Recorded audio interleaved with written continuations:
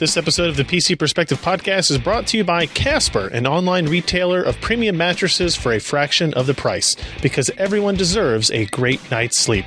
Get $50 off any mattress purchase by visiting casper.com/PCPer and enter code PCPer. Hey everybody, welcome to the PC Perspective Podcast. This is episode 375 being recorded on November 11th, 2015. I'm Ryan Shrout. I'm Jeremy Hellstrom. I'm Josh Walrath. And I'm Sebastian Peak. Guys, I don't know if you knew this. I don't know if you knew this. Ryan? We might have known this. We are only 2 months away from the completion of CES 2016. Did you know that? You mean the beginning? No. CES. No, I mean the end of CES. We will all be back home post Las Vegas crap, CES drama by this time 2 months from now, I believe, right? Because I don't know if I like you making light of our industry's biggest event, Ryan. it's crappy. It's real shitty. Yeah. He's not making light of it. It's a heavy, dark burden that we all have to carry. You know, I started looking at schedules for this stuff yesterday. Oh, I'm sorry. And to get there in the same time frame we usually get there, we have to leave on January 2nd. I hate years like this. So, like...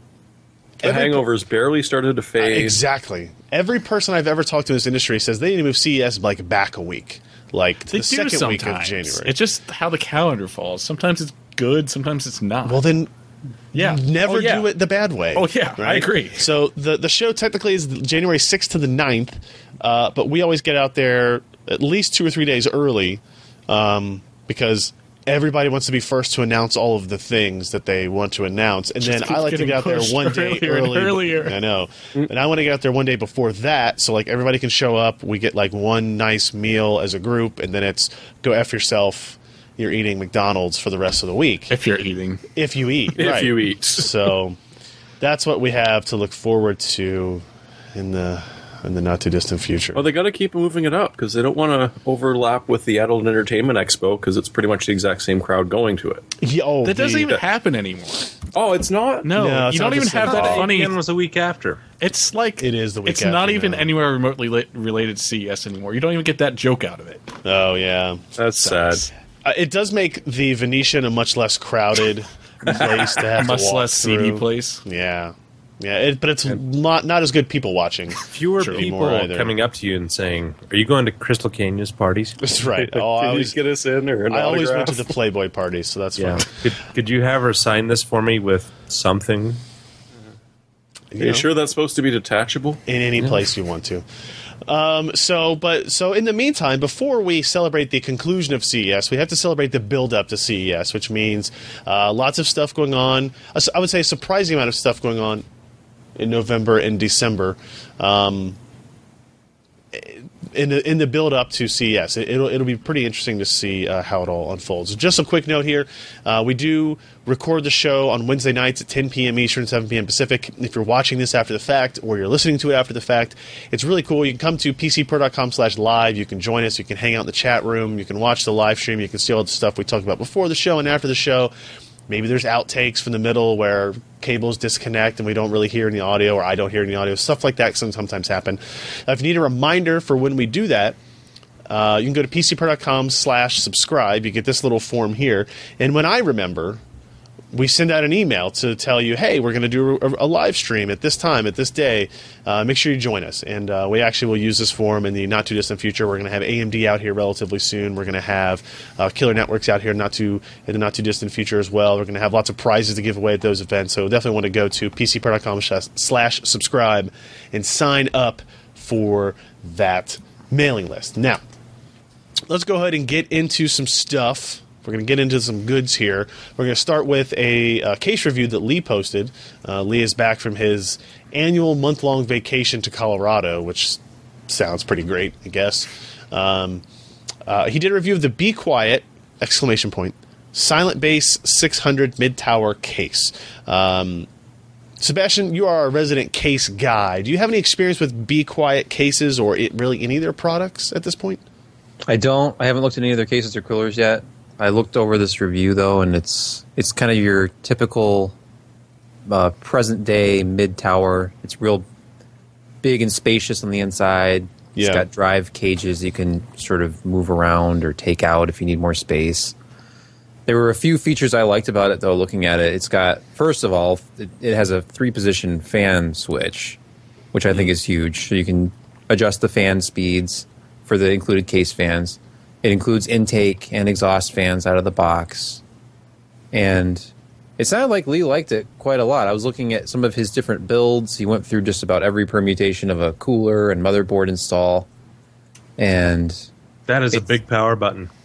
it's a very big How power would button. you miss that? I kind can't, of like the outside and neither style. can your It's cat. kind of chunky looking, but it looks really sturdy to me. Small children, when they start toddling around, Yeah, may find that Oh. button. So, it's true. Yeah, it's true. It's true.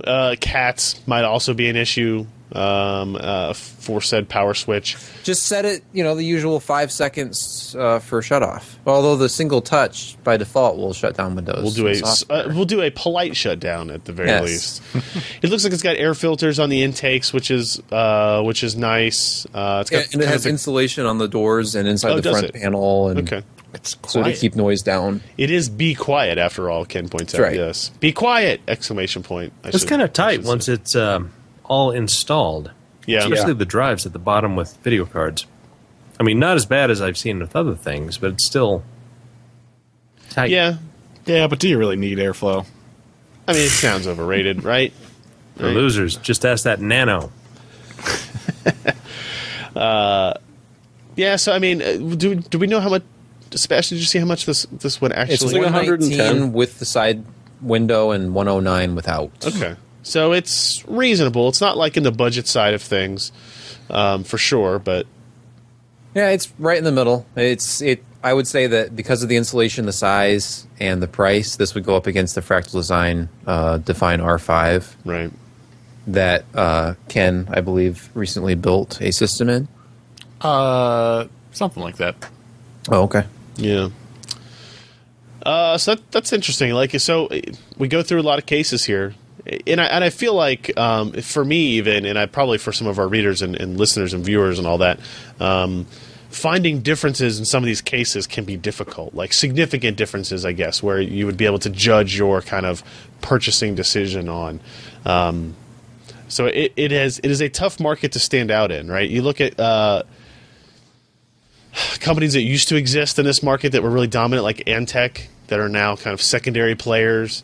And Be Quiet is one of those guys who's very recently into this field, right? So now they're going up against giants like Corsair that have, Corsair has like 100 SKUs of cases, I think, at this point. So they've got one for every person on there. But Lee did like it. Gold award here.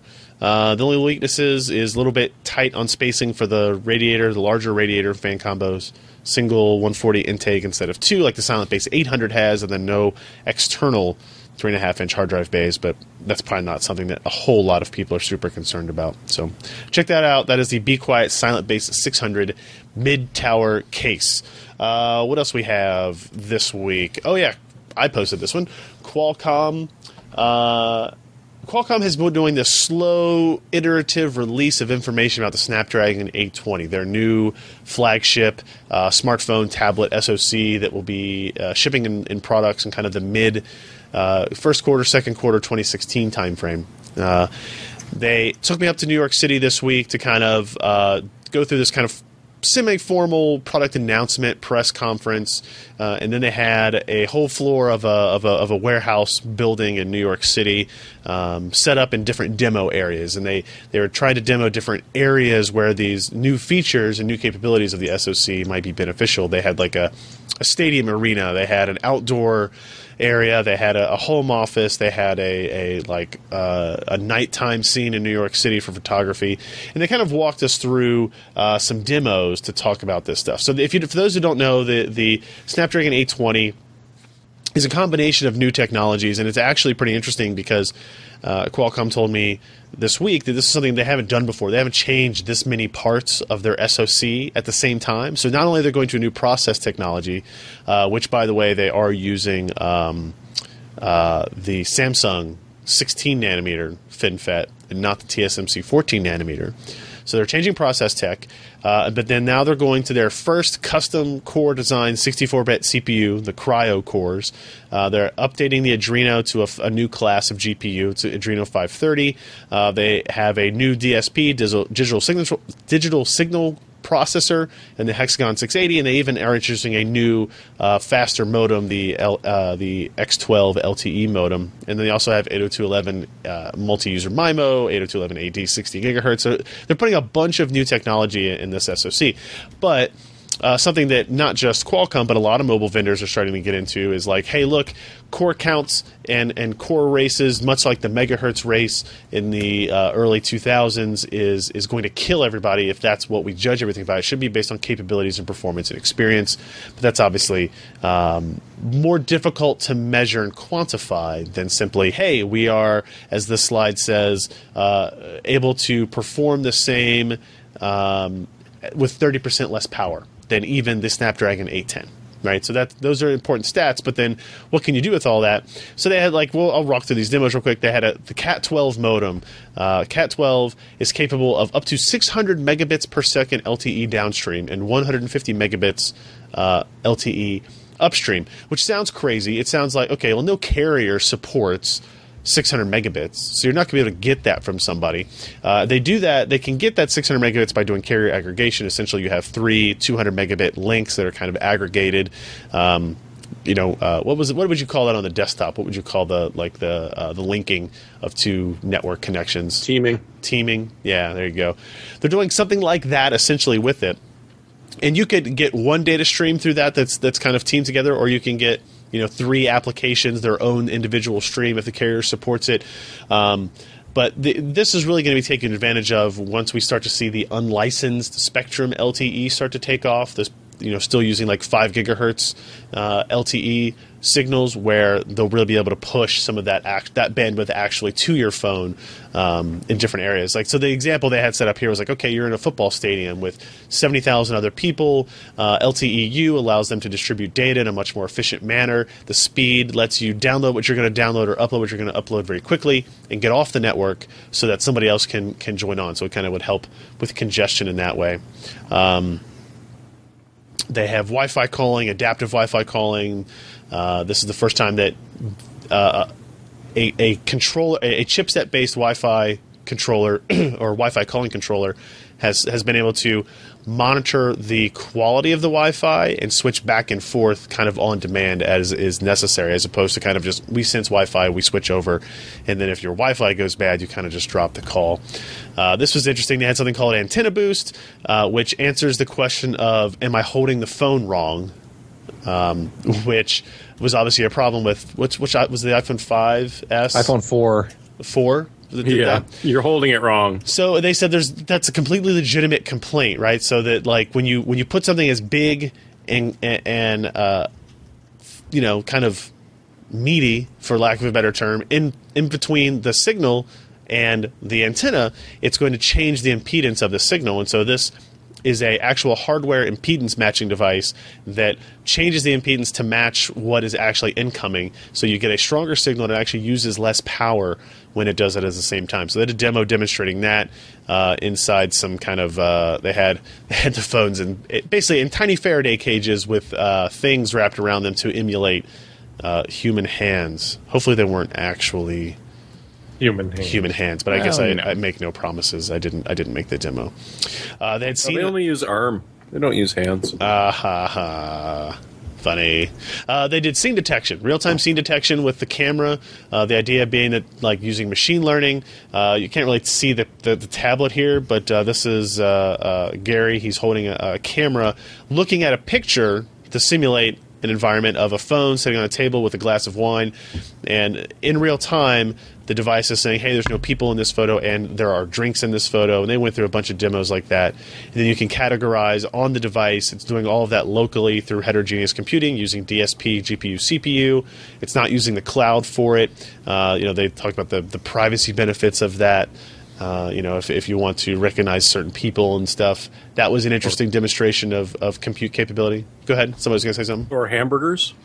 Yeah, or hamburgers. Seems to have hamburger So this was recognition they had this huge library of photos on the tablet device, right? And he said you can create a new category of what you want it to learn, right? So you're having the machine learn how to create a category. So you pick 2 pictures of hamburgers and you say those are hamburgers. Categorize hamburger, and then go find all the hamburgers in my collection of photographs. And this is the result. Like, of all the photographs on the device, these are the ones that match that. That guy obviously, eats a lot of hamburgers, and he takes a lot of hamburger selfies. You take a lot of people take a lot of food pics, right? And this is going to help them categorize their food pics for better Look what I am distribution. going to digest and crap out my... Yeah. Yeah. Yeah. That's Yeah. what I like to look at. Yeah.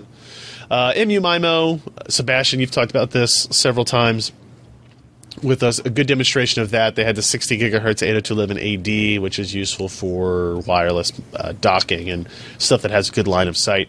They had wireless charging demo. They had GPU demos. They were showing UE4 running on the new Adreno. It was pretty impressive.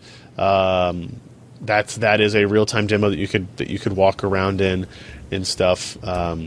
Running UE4 with their advanced lighting characteristics. They had some audio demos there as well to try to kind of increase volume without distorting. It worked fairly well. This one was interesting. They did like low light video enhancement, real time 4K. Excuse me, I have a cold. 4K video enhancement, where this is a juggler sitting in front of a skyline, and with standard mode, you enable the low light enhancement, and you get only very, very minimal increases in brightness in the backdrop, but obviously you can see things that you couldn't see before, like the street he is standing on and the benches in the foreground and things like that. And again, this is me taking pictures of tablets that are displaying video, so it's not going to be the best quality. But the demo in person was pretty impressive. And also, I got the Snapdragon cookie, which was pretty nice. It was pretty good. You get all the good things. Yeah, I ate that cookie. Real good. Real good. And now you got to clear your cookie store. That's true. That's They're true. tracking you. Yeah. Oh, damn it! I probably swallowed a chip or something, didn't I? Did you tell them, could you please put all the cookies that I take pictures of together? Yeah. Please categorize it. There's one result though, and my guess is it wouldn't be able to know that was a cookie. That would be my guess. So that's kind of like the Snapdragon 820. Like I said, we don't have benchmark results yet. We should get some time with reference designs relatively soon, I'm told. We don't have devices yet. But otherwise, I mean, it looks like it could be an impressive collection of technology. My biggest concern for them, and I've voiced this to them many times, is like all these features are great. The problem is not every vendor, and probably not very many vendors at all, will actually integrate all of this type of stuff into a single product. That's really where their hands are tied, and the partner ecosystem that they have, and all that stuff that they have to deal with. They need to work with these people as opposed to they can't force them, demand them to do things. Although I told them Intel does that all the time, and they seem to be pretty successful with it. So with other companies like MediaTek and Rockchip kind of coming in and making these big inroads into new markets with SoC technology, Qualcomm is dependent on software and features, and not just kind of like, hey, we have fast benchmarks to prove to people that they have the best product. Anybody have any thoughts on 820 as it stands? Sebastian, I know you wrote a couple of pieces for us on that. Well, I think it's interesting that they've gone to quad core again, but I think the implementation of Big Little was not the huge performance boost maybe that they were expecting, the way that it ran within the thermal envelope. Right. And then with carrier aggregation, I don't know, like, depending on where you live, if you're ever going to get anywhere near the speeds that it is capable of. Agreed. From a network, like a cell network. However, the improved wireless is always a good thing, and MU MIMO routers are starting to take off a little bit. There are a few on the market now, so it was cool to see the improvements in the wireless technology, and I'll have to wait and see how the phone performs as far as, you know, speed versus thermals and that sort of thing. But the DSP stuff is cool. I mean, I still have yet to see that amazing Android camera, so this can only help. Right. Agreed. I'll be curious to see what they do. Like I said, I think we'll have some time with some reference hardware relatively soon to do some performance evaluation and see where that actually stacks up against the Apples and the Samsungs of the world, and even the Snapdragon's 810. So, I think that going off on what Sebastian said, that the whole big little thing, and then having a ton of like the A7s. Didn't somebody have like 8 A7s in a single chip? And is anybody there? Yeah, no, I am. So I mean that's why they went to quad. Like they were easy. They wanted to defend their decision to go to quad core because of the I think that's devices. a good decision because one, it's the big little. It switches off, but I don't think it's really worth the complexity. And you look at like Apple, and they had like a dual core implementation, and it ran perfectly fine with their product. And what is the A9? Is it a quad now? Wait. What? The Cortex A9? No, the Apple A9. Oh. They're both dual. They're core both cores. dual core, yeah. Yeah, how many cores do you really need with the smartphone? It's not like you're really video, and plus any kind of video stuff you're going to do, you're going to have a DSP doing all that work anywhere because it's. We could use a DSP on Josh. We could use a DSP on Yeah. Josh, apparently. He's frozen mid-sneeze. It is the worst. It is the worst to be frozen mid-sneeze. But he's right. And like they had a discussion with us about why they went dual core or quad core, but it's actually two sets of two higher performance cores, two lower performance cores. Probably kind of adopting some of the methodology of what ARM Big Little does, but with their own custom CPU architecture. So we'll know more about that soon. They need a successful product, right? They lost Samsung on the high end in terms of SoC customers, and they need a part that's going to get people back and interested in it. And it's an interesting thing for them because they've never really had to, market themselves in this type of way, right? Where Qualcomm has just been the dominant force in the mobile market for anything except Apple forever. Well, Samsung is big, but they've still got Motorola. They've got HTC. They're going to have LG. So there's still plenty of players out there, plus the entire Android tablet market that they can be strong in. Anything that's not Samsung branded. Yeah. Yep. All right. What else we got? I posted a quick preview, a video perspective, if you will. See if we can get Josh back eventually one day. Of the Lenovo Yoga 900. I have it here in my hand. This is a 2-in-1 convertible Ultrabook laptop. I don't know. There's so many things that I don't think they use. Too thin, too shiny. They don't use Ultrabook name anymore, right? I don't know. I don't think so. I think it's 2-in-1 or convertible. It's a yoga device. So this is the successor to the Yoga 3 Pro. And now Yoga is its own brand. It's not an IdeaPad device anymore. It's just Yoga, and they're going with different model numbers. They got Yoga everything now. They got Yoga everything for sure. So this is the Yoga 900. It's Skylake based. It has a 13-inch screen. It is a 3200 by 1800 resolution. Yeah, 3200 by 1800 resolution touchscreen. It starts at just $1099. And that is with a Core i7 variant. It's dual-core hyper-threaded still, but it is the Core i7 higher performance variant, 8 gigs of memory, and a 256 gig NVMe SSD for $1,099. That's actually pretty impressive. It's available in orange, gold, or silver. I have the silver version here. And obviously the idea of Yoga is that you can use it as a clamshell, you can use it as a folded tablet, and then you can use it in the media mode, or as I call it. I don't know what they actually call this mode where it's sitting like that.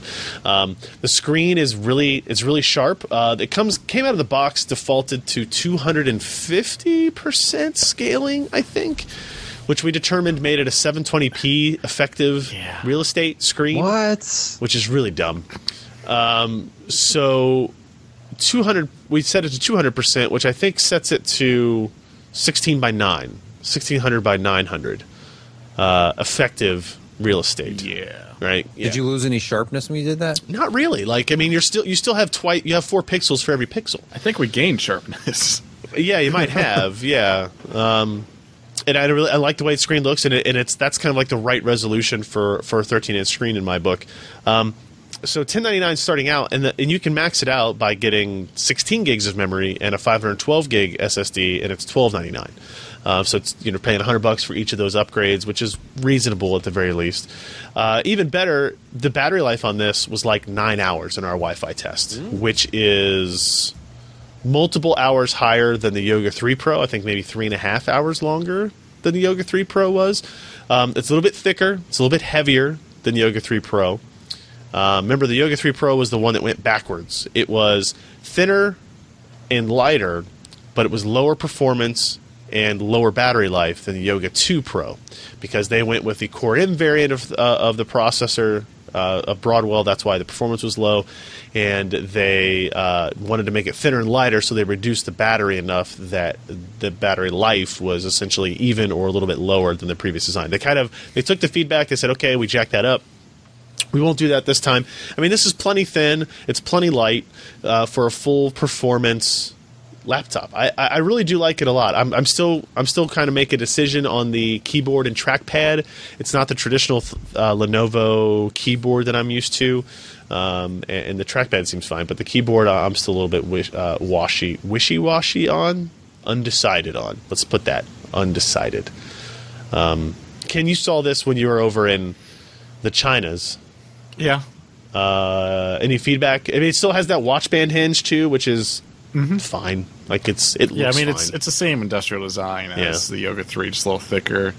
I'm disappointed there isn't a 1080p display option, and that's what I told them when they were asking for feedback.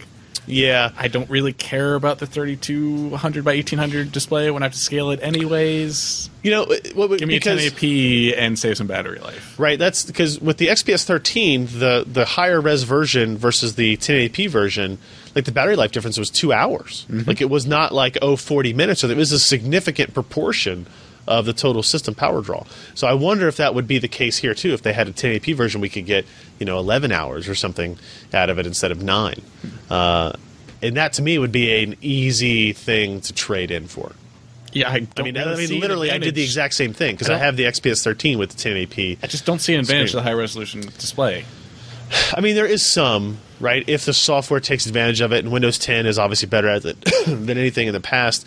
I mean, like Apple released the iPad Pro today that has a 2700 by 2100 resolution display on a 12-inch screen. Yeah, right? but that's so, on a closed operating system where everything has to honor scaling. Correct. Properly. And so there's not 10 years of Win32 apps that Right. just won't and will never be updated that you might want to use. I mean, DOS prompts look great, though.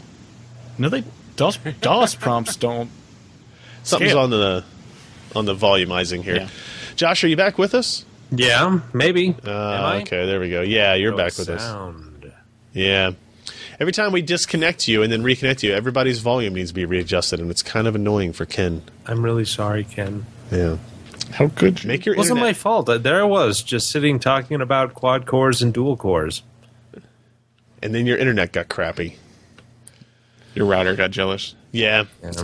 So if you're interested in this, we're going to have a review of it. I have a preview, and we have a video perspective. If you want to see it in kind of an action, showing the different connections and stuff like that. It's got a USB 3.1 port on it, so that's kind of nice. Which might be Thunderbolt in the future. They told me it was Thunderbolt. Yeah, well, they told Ken, when was that, June? Yeah. It was in June. They told Ken it was Thunderbolt. Funny thing. That's he before showed him this- Thunderbolt 3 existed. Yeah, like they said, oh, it's Thunderbolt, and there was no Thunderbolt port on it, and he was like, he said, I'm pretty sure they screwed that up. That's not Thunderbolt. It turns out they were just kind of like breaking NDAs, and they didn't really know or didn't care, one or the other. So, interesting device, and again, considering I have the Surface Pro 4 and the Surface Book here, as well as the new XPS 13 en route, or XPS 15 en route, maybe both. It'll be interesting to see how it all compares. It's like everyone's trying to get laptops out before the holiday buying season. Weird. Yeah. It's so weird. You know what else is weird, everybody? Sleeping. Sleeping's weird. But it doesn't have to be weird. It's like the little death. But did you wake up from? In theory. Well, that's why it's There's little. always a risk that you won't. You know? There's a risk every time you go outside you might slip and fall. But if you do slip and I fall, stay in my basement all the time. that's why I stay huddled by these cases and stuff. One of those cases could fall over right now on you, live while we're streaming. Hopefully Put the it's camera one- at him. Ken, put the camera at him. Hopefully, it's one of the aluminum Is ones. it? Look behind you. Okay. No, that looks safe. That looks safe. Yep. I don't know where this segue was really going, but we do want to mention that today's episode of the PC Perspective Podcast is brought to you in part by Casper. Casper Mattress is an obsessively engineered mattress at a very fair price. It combines two technologies, latex and memory foam, for better nights and brighter days, regardless of whether or not you sleep in a basement. It's a comfortable mattress that has just the right amount of sink and bounce. It provides long-lasting comfort and support. I have a Casper mattress. I sleep on it. It is very comfortable, and I've used this example many times about we got it right before we had a baby. When sleep becomes much more important, every minute, every hour, every second of it becomes valuable to you. Right, Sebastian? Every minute. All of the minutes are very important. There were times in the hospital where even 2 minutes would have been so amazing. Yeah, like when you're On a an kid. uncomfortable little couch. When you're a kid and you don't want to go to school and you want 5 more minutes, you're just being a whiny ass kid. When you have a kid and you want that 5 more minutes, you need that 5 minutes. And then it doesn't hurt, obviously, if that 5 minutes is the best sleep you can get in a 5-minute span. And that's where Casper Mattress comes in. You can buy it online. It's completely risk-free. You can actually try sleeping on a Casper mattress for a 100-day period. You're going to spend a third of your life in bed on a mattress. So you want it to be one that you're going to love. They let you, they understand that. They let you sleep on it for 100 days or nights, your choice, depending on what your work schedule is. And if you don't like it, they take it back and they don't charge you. They come pick it up. And you Do really, they inspect stains? you know what? Do they use a black light? I didn't really get into that part. That's between you and Casper, I guess, and the mattress company, not the ghost. Maybe the ghost too. I don't really know. Yeah, whatever you do in your bedroom. Casper mattresses are made in the U.S. of A. They ship to you in a box that kind of like expands into a full size ass mattress. Like a king size mattress was shipped to me in a box by UPS, and it was pretty funny just to open it up and see it expand out into I was going to say a living, breathing thing, but that's not what it was. It's completely not what it was. It was just a stationary, soft, comfortable mattress. So you can get a Casper mattress for $500 for a twin or $950 for a king size. Comparing that to industry averages, it's an outstanding price point. You can save an additional $50 as one of our audience members by going to casper.com/PCPer and using the promo code PCPer. That's casper.com/PCPer and using promo code PCPer, and we thank them for their support of the PC Perspective podcast. So now that we've all been rested, we're all calm after our naps, let's talk about some rumors. Sebastian, what is this about a new video card I've heard about? Yeah, the new 380X Radeon. Supposedly, I don't remember actually what the name. It's a Tonga-based card, but they've changed it. Was it Antigua? Yeah, Antigua. Oh, and Lord. so comparing it to the 280X, this has a lower shader count. But Same shader count, is it the same shader count as the 280X? Yep. 2048. Or is this 1792? Wait, no, the Well, 1792 was the 380 is 285. I'm getting confused. 1792. So the original Tonga was... I'll let you take this over, Josh, because the original Tonga was 1792, right? On the 285? Yeah. But we always knew that Tonga was a cut-down chip. And so it didn't run as fast as people expected. It didn't have a 384-bit bus. It didn't have the full complement of shaders. But it seems like we're finally, after damn near, a year and 2 months? After the release of the original Tonga, maybe a little bit longer, that we're getting the 380X. Now, this, of course, is not official, but it certainly seems like we're finally going to get the fully unlocked, well, sort of fully unlocked, Tonga, which is renamed Antigua. Again, like you said, it's got 2048 shader processors. It runs on a 256-bit bus. And this is something that's kind of interesting because a year ago, who's the Scott? GPU guy? at AMD? Robert? No. Antal. Bigger. Raja. Raja Koduri. Joe. He Chris. went to Japan. Stop it, Raja. Okay. He went to Japan and he showed this really interesting diagram of what a full Tonga is, and it had a 384-bit bus. So you'd see it in iterations of 3 gigabyte and 6 gigabyte if we were expecting them out how we had expected them. Right. But this one's got a 256-bit bus. And I'm kind of wondering if it's a cost-cutting measure as well as power-saving, because memory buses do take up a little bit more power. You have the non-power of, you do have kind of power too, but instead of 2 and 4 gig, you got 3 and 6 gig. And when you're looking at price points, a $200 card, $250 with 6 gigs of memory, I think a lot of people and manufacturers will probably shy away from that. 2 and 4 is a little bit easier to swallow. So we're going to see this here pretty soon, within a month or so. The original 280, as you remember, it did have a 384-bit bus, but it was the first generation of the GCN architecture, and so it doesn't have all the nice little things like True Audio and the DMI connection and all the power-saving functions that Tonga and now Antigua are able to bring to the table. So it's nice that there was a huge gap in between the 370 and then 390 that just wasn't being exploited. Sure, we had the 380 at about 189, and now we're finally going to have the 280X, which will have better performance, higher clock speed, faster memory, and it's not going to rob the bank when it comes to power, but it'll be a nice product, it sounds like, in that $200 to $250 range. Right. I think it could be interesting. Does it seem late to introduce a card like this, though? Yes. It needed to be a while ago. I do like if this industrial design is there, if that's accurate. Like, it looks basically like the Furies, like the plastic Fury. X. Yeah, but I'm sure it'll be cheaper. It looks okay. Looks fine. Yeah. All right. Up next, Global Foundries achieving 14 nanometer FinFET coming to new AMD products. Look at that. Look at those wafers. Just one thin little wafer. Yeah, the joke got cut off by your bad internet again, didn't it? Sure. It happens.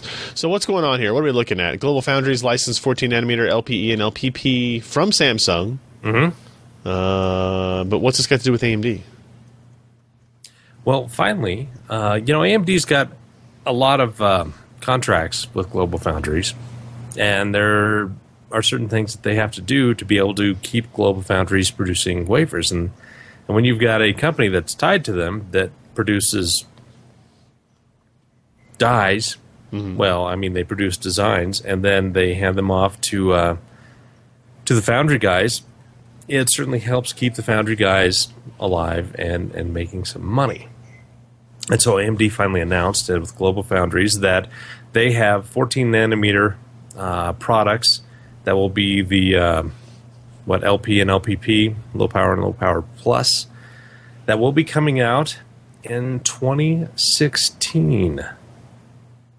They didn't really tell you when, but it certainly is not going to be this year.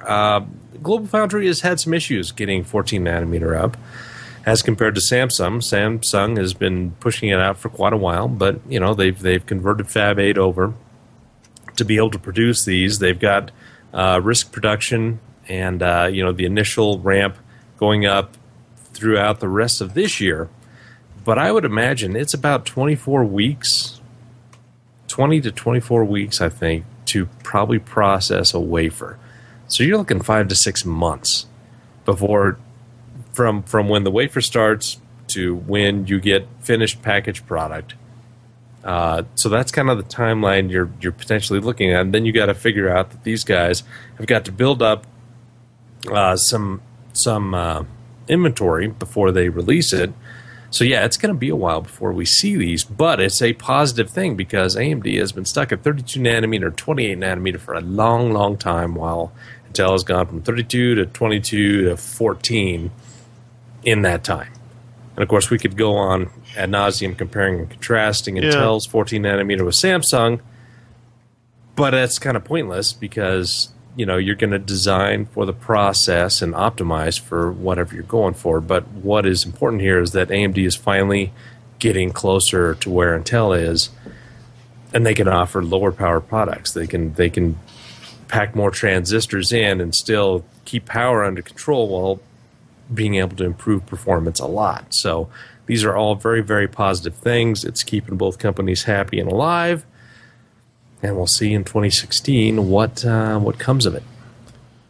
Super exciting. I did hear a rumor that maybe Qualcomm was going to use Samsung for their foundry first, and then maybe go to split production between that and this iteration from Glofo.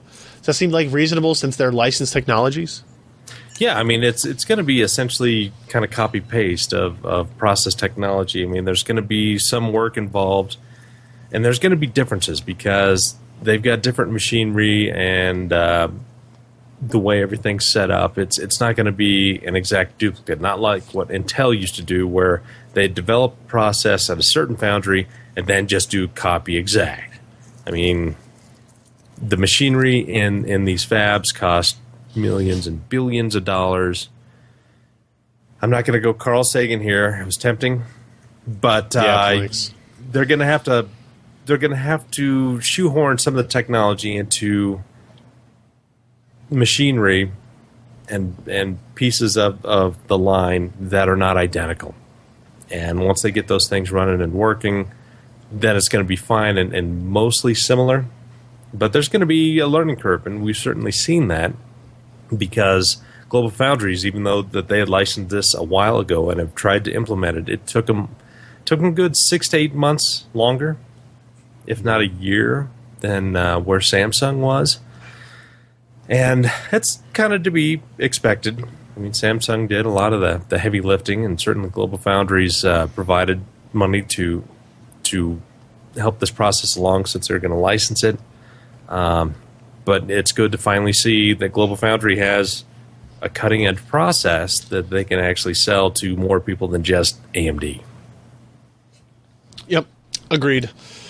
Listen, we got a couple of things here from NVIDIA on the list. One, hey, remember when we talked about the potential that we saw some issues with NVIDIA GPUs on G-Sync monitors when you were running at higher refresh rates than 120 hertz, you suddenly saw increased clock speeds and thus increased power consumption. So we passed that information on NVIDIA. We said, hey, WTF, mate. And they came back to us with a statement saying, okay, yeah, actually, totally, yeah, our bad. That's our fault. That's our fault, dog. You were right. They checked on the observations with the newest monitors. You were right. The new monitor exposed a bug in the way our GPU was managing clocks for G-Sync at very high refresh rates. As a result of your findings, we are fixing the bug, which will lower the operating point of our GPUs back to the same power level for other displays. We'll have this fixed in an upcoming driver. Now, what they didn't tell us is why this occurred. I'm not totally surprised they wouldn't tell us why that had happened, but I am very curious still. I think our hypothesis that it was a clock issue, like a clock domain issue, where the pixel clock and the GPU clock they were tied together in some degree and it needed to be increased as they went to a higher refresh rate, is probably not correct now. Because we could hook up a different 144 hertz monitor that was not a G-Sync display, and we would not see the increased power consumption. So we're still trying to figure out exactly what the technical reasoning is behind it, but the benefit here is that, as this graph shows, what the goal will be is in our new driver, when we go from 120 hertz to 144 hertz, we would expect not to see an idle power consumption jump on the system and the GPU from 76 to 133 watts there. So that's it. I don't have the new driver yet. I haven't tested it yet. But sometimes you can make good on things. Sometimes. What was your bounty for finding the bug? jack all. Like they didn't give us nothing. Sucks. Just get a nice leather jacket. I did not That should get. be NVIDIA's bug bounty. I should get a leather jacket. Did you at least get a cookie? No. I only got a Qualcomm cookie this week. No NVIDIA cookies. I don't know if I've ever had. I bet in the 15-year career of this, I have had an NVIDIA logo cookie at some point. I think I barely remember one. Yes. They sent cookies for Christmas like 2 years ago. They I think. did. No, I don't know what Asus they had on did. them. Asus did, but because they were iced and they looked like motherboards and stuff. And I felt guilty eating them, but I ate them anyway because they look so pretty. Yeah, I don't know. No, NVIDIA sent a jar with candy canes in it. Wasn't there like a Shield cake or something, or a Shield They cookie? did like overnight a cake for Portal on Shield. Yeah. And you were out of town, and they overnighted you a package you didn't know about, and we thought it was something interesting, so you sent me to your house, and it was a cake. Yeah, it was a surprise. It turns out it was a cake. I didn't even get a piece. It was good. It was good cake. Sorry, Ken. Was the cake a lie? To me, it was. Ken, yeah. Again? To the people in control, it's not a lie. To the people who are participating, it was. I mean, Should've it's just stolen the it damn sounds cake. like real life. Also from NVIDIA, they released a driver. Jeremy, what is new about this driver? 35891. Why do we care? Well, please first provide your email address so that I can talk to you about this driver. My email address is nope@yep.com. Oh, verified. So this is a brand new one that follows what they're doing lately, which is every time you get a major release come out, you get a new driver. So this one's specifically for the two games that just dropped, Fallout 4 and Legacy of the Void, and the one that they let us play with for a little bit and then took away, which is Star Wars Battlefront. Yeah, damn thing. Unfortunately, it doesn't offer SLI support for the new Fallout, but you know that they're working on that. So I was informed that it may be a developer side bug that is preventing multi-GPU from working, but nobody will say officially one way. And or the other. apparently there's some people that have screwed around with profiles and such, which have actually managed to sort of get it to work. Yeah. There's Yeah. a post on it on the front page. It links to an article from Kyle that has a couple of the workarounds. By the way, just to point out, you can download this driver without giving him your email address still. This is a Wickle driver. This is a Wickle driver. And also, even their game-ready drivers, they've said they won't start instituting that policy until December. So, I don't... Anyway. So download it now. Yeah, so download it now, 358.91. I have I added Fallout 4 to my Steam library, but I have not installed it yet. I just had I have so much crap going on the rest of this week, I don't want to install it yet. Because I'll want to play it. But then, next Tuesday, this coming Tuesday, is the Battlefront release, right? Yeah. I'm going to be gone on Tuesday. Who's got time for games? That really sucks for I you. don't know. It does suck. I was planning on having this like Star Wars Battlefront day. Maybe we'll do that like Wednesday. If only you had a laptop with a desktop GPU in it. Yeah, no, I'm gonna be with my wife in Chicago on You Tuesday. have headphones? I do have headphones. I guess I could take my Logitech G933 wireless headphones and be like, hey, go to sleep. I'm gonna play some Battlefront. Don't mind this fan noise. Wah. It's white noise to help you relax. Yes, exactly. I'm sure the baby will love it It's too. The perfect. heat of 1,000 suns. Has anybody played Fallout 4 yet on this podcast? No. No, No. Are you going to? no. Once they consolidate all the DLC and fix the bugs in the Game of the Year Oh, edition. the bugs are the fun part. You're such a... For a PC gamer, you should whine about shit a lot. You know that? Like, Well, no, I've that's just what you're got supposed so to be many in other for. games that I'm enjoying the bugs in right now. Oh, It was in okay. Steam Library. My favorites list goes off the screen at this point. And shit, I've got to get through some of these. Yeah, that's true. I gotta pick and choose my battles. Fallout's just too much of a time commitment. From what I heard, I was listening to the Giant Beast cast today, and they said... I think it was on that one. Maybe it was in the podcast. They said they completed it in like 38 hours. yeah, I don't have that. With some... That's pretty low for a Bethesda Yeah. game, is what I was Yeah. trying to indicate. But Well, that's like main quest. If you screw around, they did a in the little bit of wasteland, side like, stuff, you're but never- yeah, I'm sure. Yeah, that's what it's about. is The screwing last around in the wasteland. last time I was able to play it, like when I played Skyrim through, I had a laptop like this, and I took it home, and I hooked it up to my TV, and I played it with like a mouse and a keyboard on my when I had one of those. Ooh, the Couchmaster. No, it was Proto Couchmaster. And this was when I had the medical tray table. The medical tray table, yes. That I put in my living room. With detachable kidney dish? It was detachable wheels that I took the wheels off and I glued those furniture movers to the bottom of so it would slide around on the carpet real nice. Did it include a bedpan? Yeah, that was a kidney tray. Yeah. Oh, okay. I got you. And then my wife eventually said, you cannot have a medical device supply tray in my living room anymore. And I said, okay. Whoa. And that was killed. Backing down quickly. Yeah. Well, yeah. You gotta know which battles to fight. Yeah, that's true. Yeah. That's true. I haven't learned that yet. Did Sebastian move to the moon? Yeah. Yeah, He's coming to us from 13. Are you okay down there? What's going on? Apollo Why are you 13 being redirected through Canada? So I think there must be a trunk that's getting jacked. In between me and Sebastian, it's bad news. I'm guessing looking somebody pretty. is probably streaming some sort of 4K Netflix or something right now. upstairs. Yeah. Oh man. Well, That's Log onto okay. the router and start blocking IPs. Yeah. I should have set up quality of service, but I didn't have time. Man, I thought you said you had this basement studio rocking. I lied. I mean, I had set it up. I put lighting and I didn't know we had the capability to do AM radio call-ins. It's interesting. That's Does right. it sound like that too?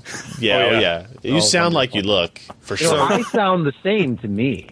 Sebastian, you need to repeat after me. Ready? I'm ready. Don't do this. Hey, coach. Hey, coach. See? Radio. Hey, coach. Hey, coach. I'll hang up and listen. That's what you Hey, gotta do. I got a couple things to I'm say. a long time. Long time, first time. First of all, long time listener, first time caller. I'm confused right now about a couple of points that I'd like some clarification on. Clarification. Yeah. That's pretty good. And so, anyway, since you're on the AM radio, let's talk to you about the Asus ROG Maximus 8 Extreme Assembly. What? So it's Extreme / Assembly? Well, the Extreme already exists. It's a $500 motherboard, and this assembly apparently is their nomenclature for bundle of with what? expensive stuff. Like what? It does not include the video card pictured in the first photo there. Damn. That's a separate launch. That's Right. their new Matrix, Right. featuring their new color scheme. But this version of the Maximus Extreme includes a 10 gigabit Ethernet card. Boy, could you use And- that. Yeah, you could that? really use that, Sebastian. That's true. And does it have a sound crystallizer? And it also includes an external headphone amplifier, which this thing has already a very high-end DAC built into the motherboard, so then you're just adding a higher-end headphone amp. So it didn't specify pricing. I can't believe this thing will be less than like $700, maybe $800, because the cheapest 10 gig E card I could find Yeah. was $240 on Amazon. And, you know, an external headphone amplifier runs you another $50, $80. So we'll see what they release it at, but Huh. definitely high end. Oh yeah, it looks good. I remember the day when we first got gigabit Ethernet on motherboards, and everybody thought, "Well, what a waste of time! Like, who's going to have gigabit networking in their house? Like, what do you need to move across a network? You're doing 4 megabit data streams anyway. Like for your 480p video, it's just great."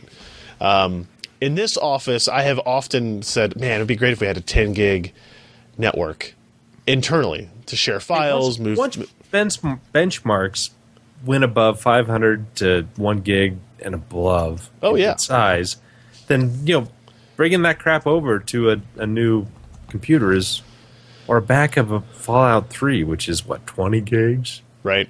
Well, I mean, for us, when we do our video capture, we're capturing like a 60-second portion of a benchmark with our native video capturing. It's like we can do as much as 65 gigabytes in a single file. Yeah. Right? And so what we have to do is before we can even move that data off the system, we have to transcode it locally.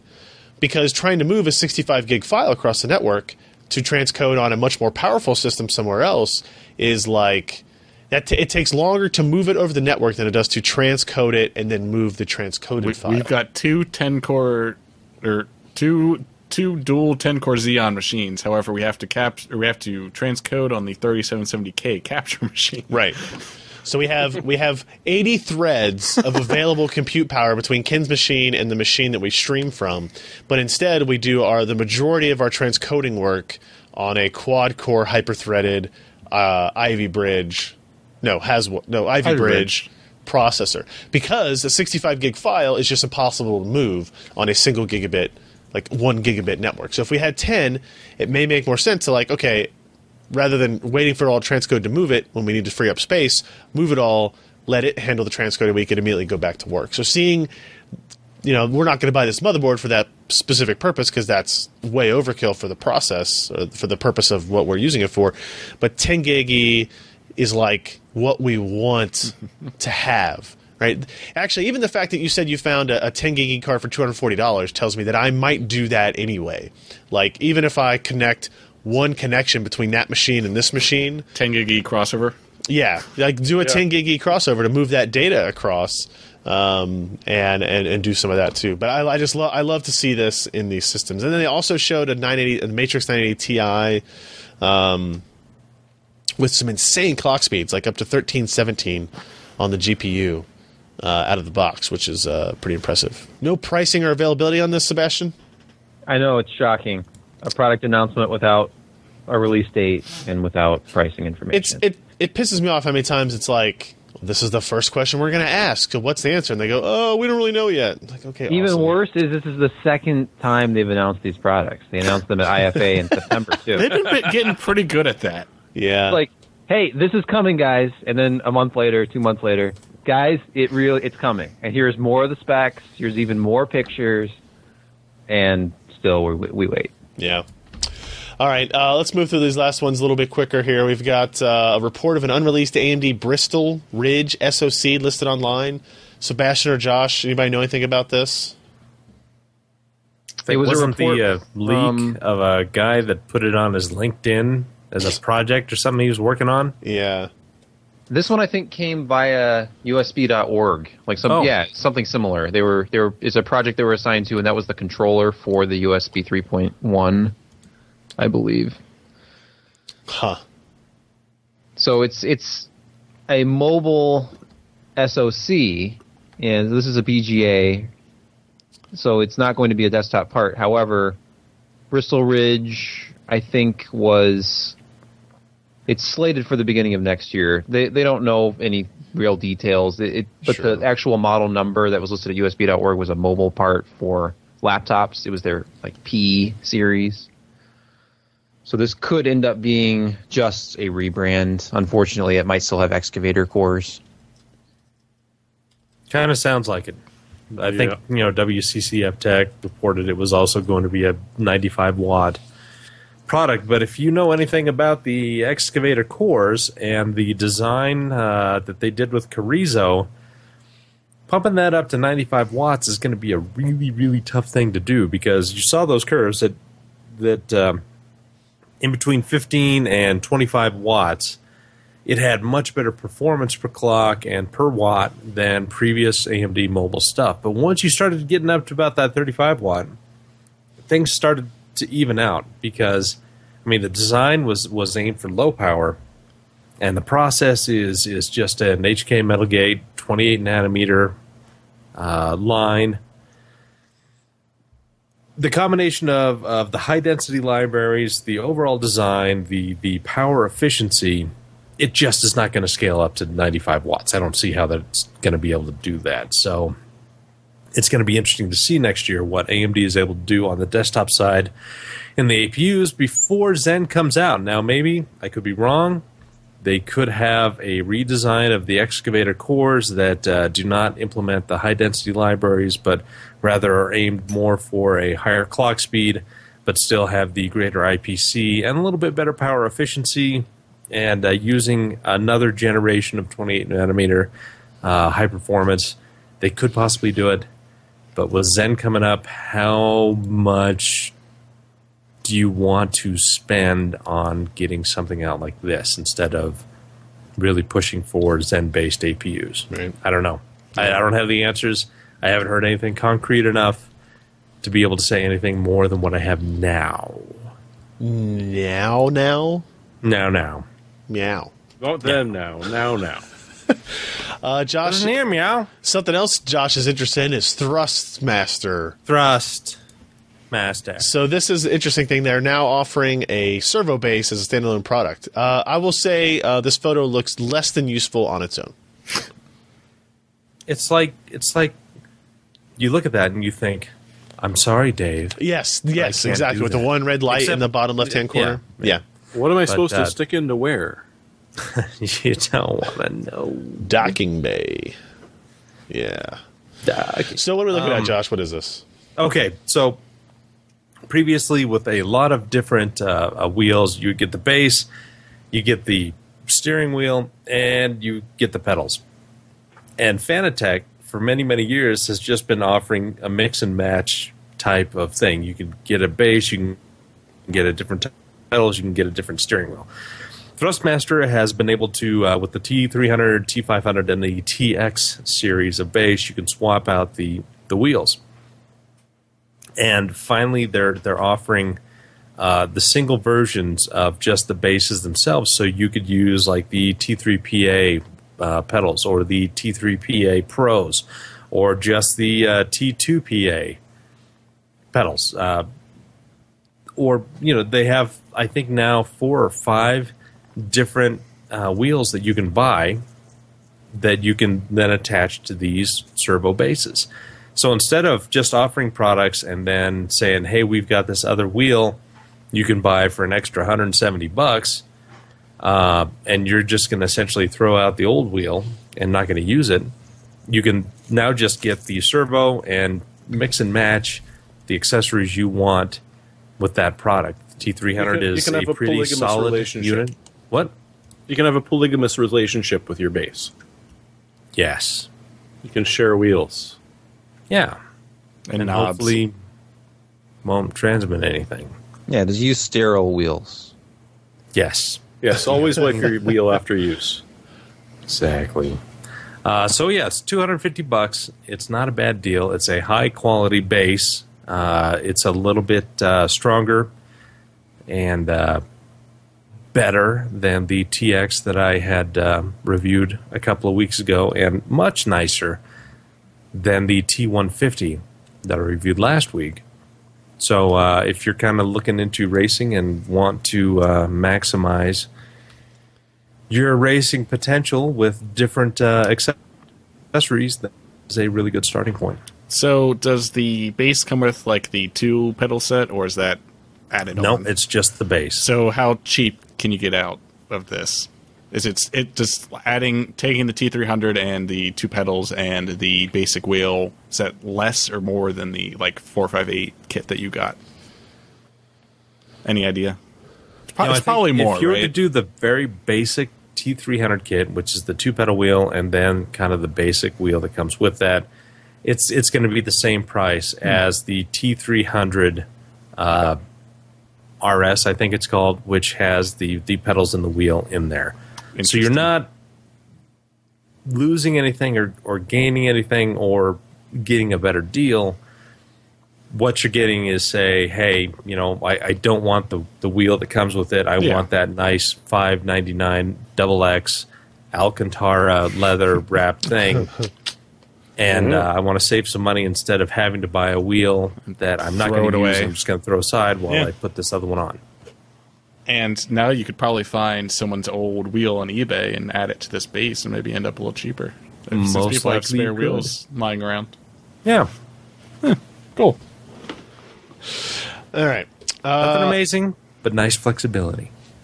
One thing Scott added in here, wanted to make sure we talked about Logic Supply's fanless Perfectron, which is a PC It's a rugged PC. It's a $6,000 PC. This is what it looks like. But it'll work in 70 degrees Celsius ambient temperature. See, does what?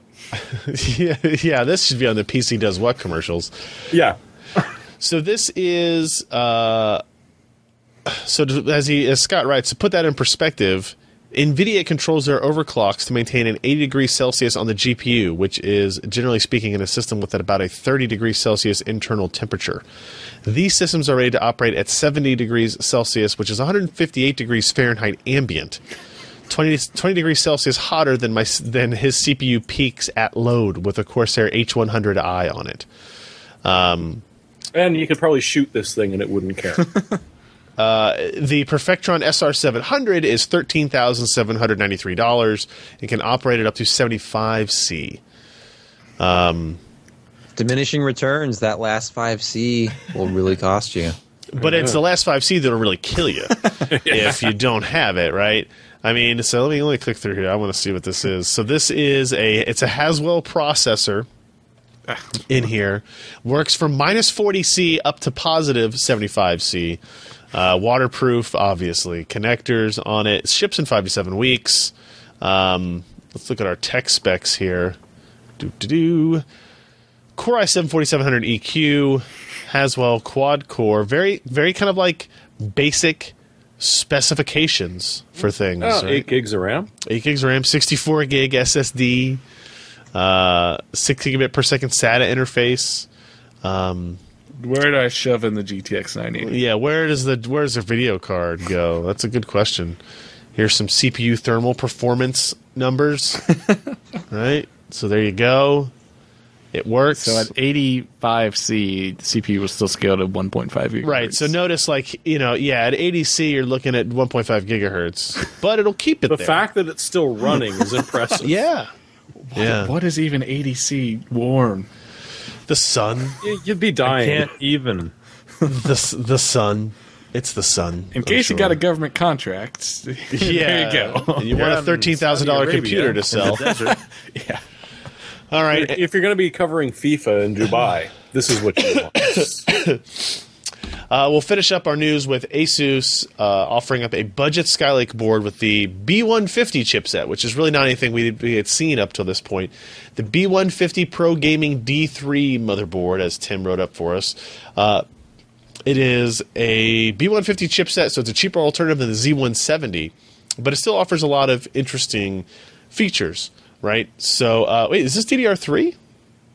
I don't know. This is a departure from most of the Skylake motherboards that launched this year using DDR4. Yep. Because I know that the platform did support both. Yeah, now we got to get one of these. Yeah, I think we do need to get one of these. For storage, this motherboard has 6 SATA 6 gigabit per second ports, a single M.2 slot, albeit limited to 2 lanes of PCI Express. Look at that PCI slot. Yeah. Perfect for my sound card. It has 2 PS2 ports, an HDMI, a VGA, 4 USB 3, 2 USB 3.1, 1 Type A, 1 Type C, a gigabit Ethernet. So it still has a surprising amount of features. It's got like a nice DAC and headphone Yeah. amp. Yeah. The kicker is the motherboard only adds 8 lanes for PCIe. Huh. That's the B part. Okay. Okay, sure. If you got a single GPU, though, that doesn't matter, right? Yeah. No pricing on this, though? Damn it. I know MSI's B150 board is like 120, I think. Yeah, I'd be shocked if it was anywhere more expensive than And you don't that. have to buy DDR4. All right, I'll ask him about it. JJ, if you're listening, send me that board. Thank you. Moving on. So I think the B150 is going to be like, when we get into, I think that'll be perfect for this holiday season. It's like, hey, you want to build a budget gaming system? We got the Core i3 6100 Yeah. Oh, yeah, the Skylake one that just came processor. out. I ordered one of those. We can get one of these. 6300. It's a little higher clocked. Is there a 6300? Yeah. I didn't see that. I don't remember Anyway, which one. so I bought a 6100. It's like $120. Get a motherboard like this. DDR3 memory is fairly cheap.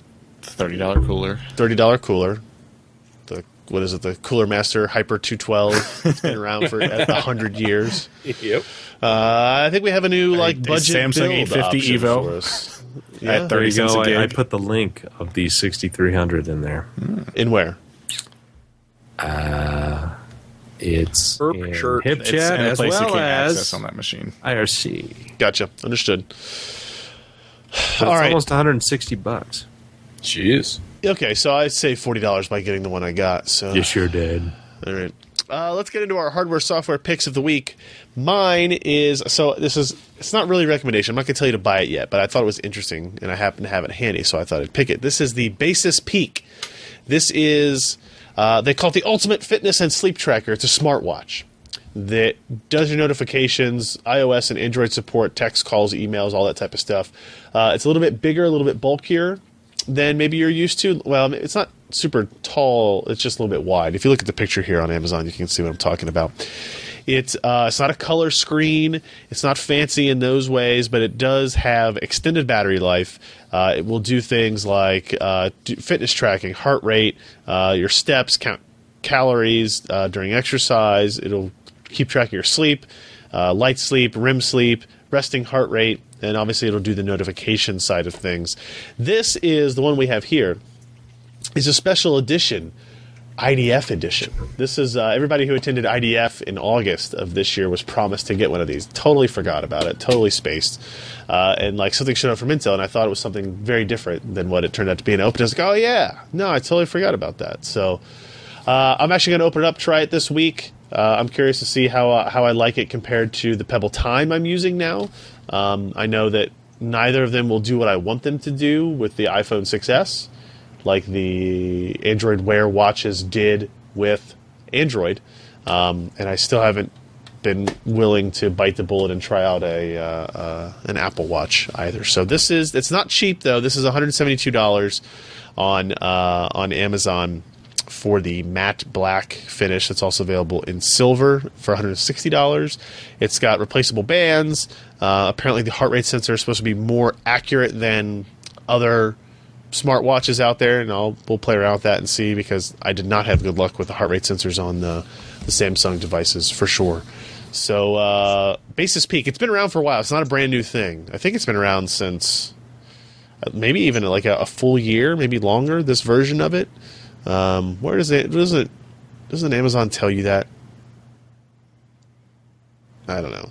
Release date? No, I don't think they do. First date available, September 30th, 2014. I was wrong. Battery life, 4 days. So that's kind of like one of the selling points for this particular device. Who's up next? What do you got? Jeremy? Well, as much as you complain about the SSD prices down there, it's even worse up here in Canada.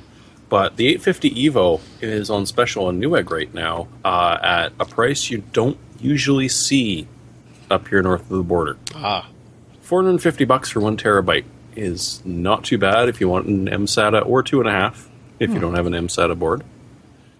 If you're a little bit richer than I am, the 2 terabyte is even better deal once you screw around with their stupid website.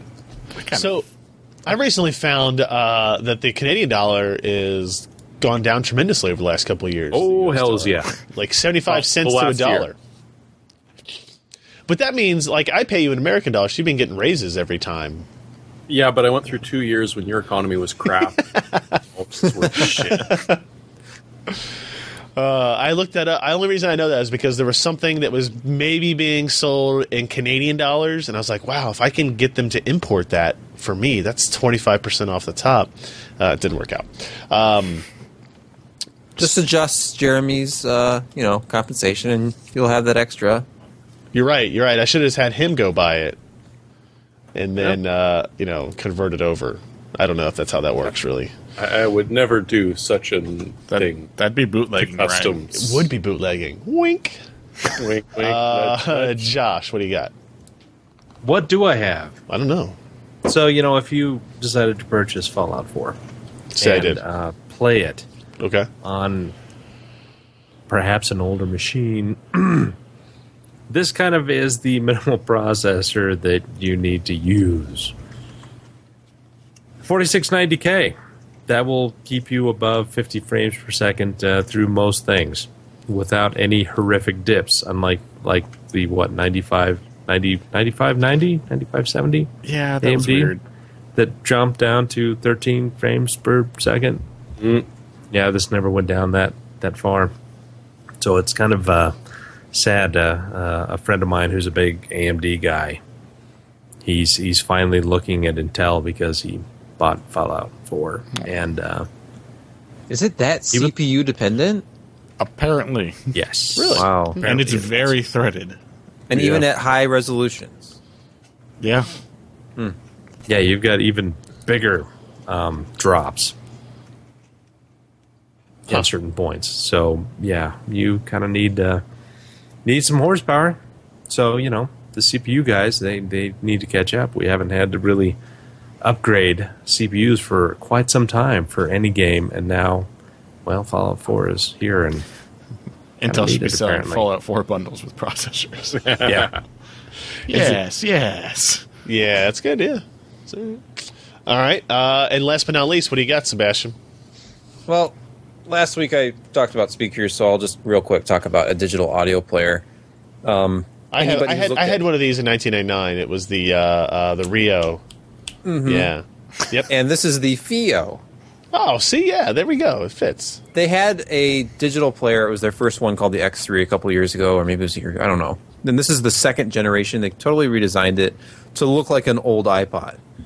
But if you can get past the horrendous industrial design, what it has is for $200, it is a DAP, a DAP, that natively plays DSD and every other format. And it has, if you look through the specs, the Cirrus Logic converter chip that's in it is a reference quality chip, the CS4398. Oh. You'll find it in digital analog converters and SACD players that are $1,000 and up. So that combined with the fact that it has separate clocks for the 44.1 and 48 kilohertz signals and their the multiples of that. It's something. Basically, this is the kind of stuff I'd expect in like an $800, $900 digital audio player, like the Astel & Kern or the Calyx M. I don't even know what you're saying But anymore. is it a nightmare to use? Does it hold up to the Pono? You know what? I have a digital audio player that I bought. It's called an iPhone. And well, the iPhone goes up to 44.1 16-bit. So if you are somebody who's invested at all in 24-bit files like Studio Master quality music, Yeah. which isn't that expensive, like on sales, you can go to like HT Tracks or something and buy an album in studio like 24-bit 96 kilohertz for about $12. $14. But The same doesn't it- price as you used to buy a CD for. Doesn't it make more sense to add a DAC onto a device I'd actually want to use than to use a separate device? You could, but consider, like you just want to hook it up to, I don't know, like you have just a standard amplifier, nothing with a high-end DAC in it, and you wanted to listen to high-end audio files without having to run like some sort of a music server or invest in a separate digital analog converter. Just getting a DA converter that did DSD until recently meant spending at least $1,000. So this is kind of interesting. Like you spend $200 and it's got line output via the headphone jack. You can use a splitter cable, go to an amplifier, and actually listen to music in your living room in any file format that exists. Yeah, but I set And- this in my living room. How do I control it? With the little, click wheel on the front of it. Doesn't have a remote. No, of course not. But it's like a nightmare. $200. It's I haven't used it. I don't own one of these. I was just looking, and I'm like, It does seem like a really good deal for what it is. for a native DSD. Like if you look at one of the budget DAPs from a high end brand like Astel & Kern, those start a lot higher than this for the one that will do DSD and all the other formats. And the one that I have was at the time was the least expensive that did all the formats, including DSD, was the Calyx M, which has now gone up in price. It sells for $1,100 new now. And the Astel & Kern that it was competing with at the time is $2,500. So for me to look at this Jeez. now and see at $199 on paper, it does every single thing that the $2,500 Astel & Kern did. I'll deal with a bad user interface. If I can find the track and play it, that's all that matters. You got to give up You something. have to type it in, the full title of the song by using the scroll wheel, though. One character at a time. It works Right, like yeah, a yeah, yeah. rotary phone. Correct. Yes. I mean, obviously. Yeah. If you ever watch the old Onion video for the MacBook wheel, that's what this is. I have no doubt that it is a high-quality product that I have zero capability of appreciating, probably. But it does remind me of the Rio. The Rio had a much smaller screen, though. You know, just because you're all about vinyl and buying records all the time doesn't mean that You're this right. is not a great product. You nailed it. You nailed it. That's what I'm all about. It's buying a Star Wars record. I'm a vinyl person. Get your digital 24-bit crap out of here. If it's not analog, I'm not interested. Because it Spells sounds the so British warm. way. It's very annoying. All right, we're going to end this podcast before I get angrier about your poor audio equipment purchasing decisions. Thank you, everybody, for joining us. PCPer.com/podcast is where you can find all the back episodes, the RSS feeds, the YouTube video links, or you can just go to youtube.com/PCPer and find all the goods out there as well. We do record the show at PCPer.com/live on Wednesday nights, 10 p.m. Eastern, 7 p.m. Pacific. Other places, figure out your own appropriate timestamps for that.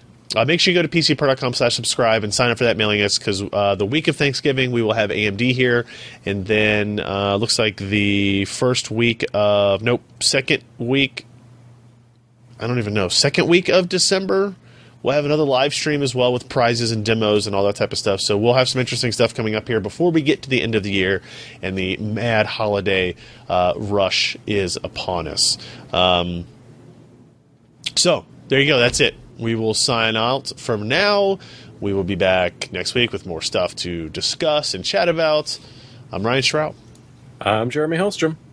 I'm Josh Walrath. I'm Sebastian P.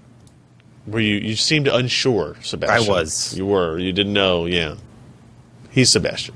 And you're not really on AM radio anymore. That's great. No, I upgraded from dial-up. Bye. I was on the phone with Comcast and I got myself hooked up. So I'm impressed it good to worked go. on the fly. See you guys. Good night. Good night.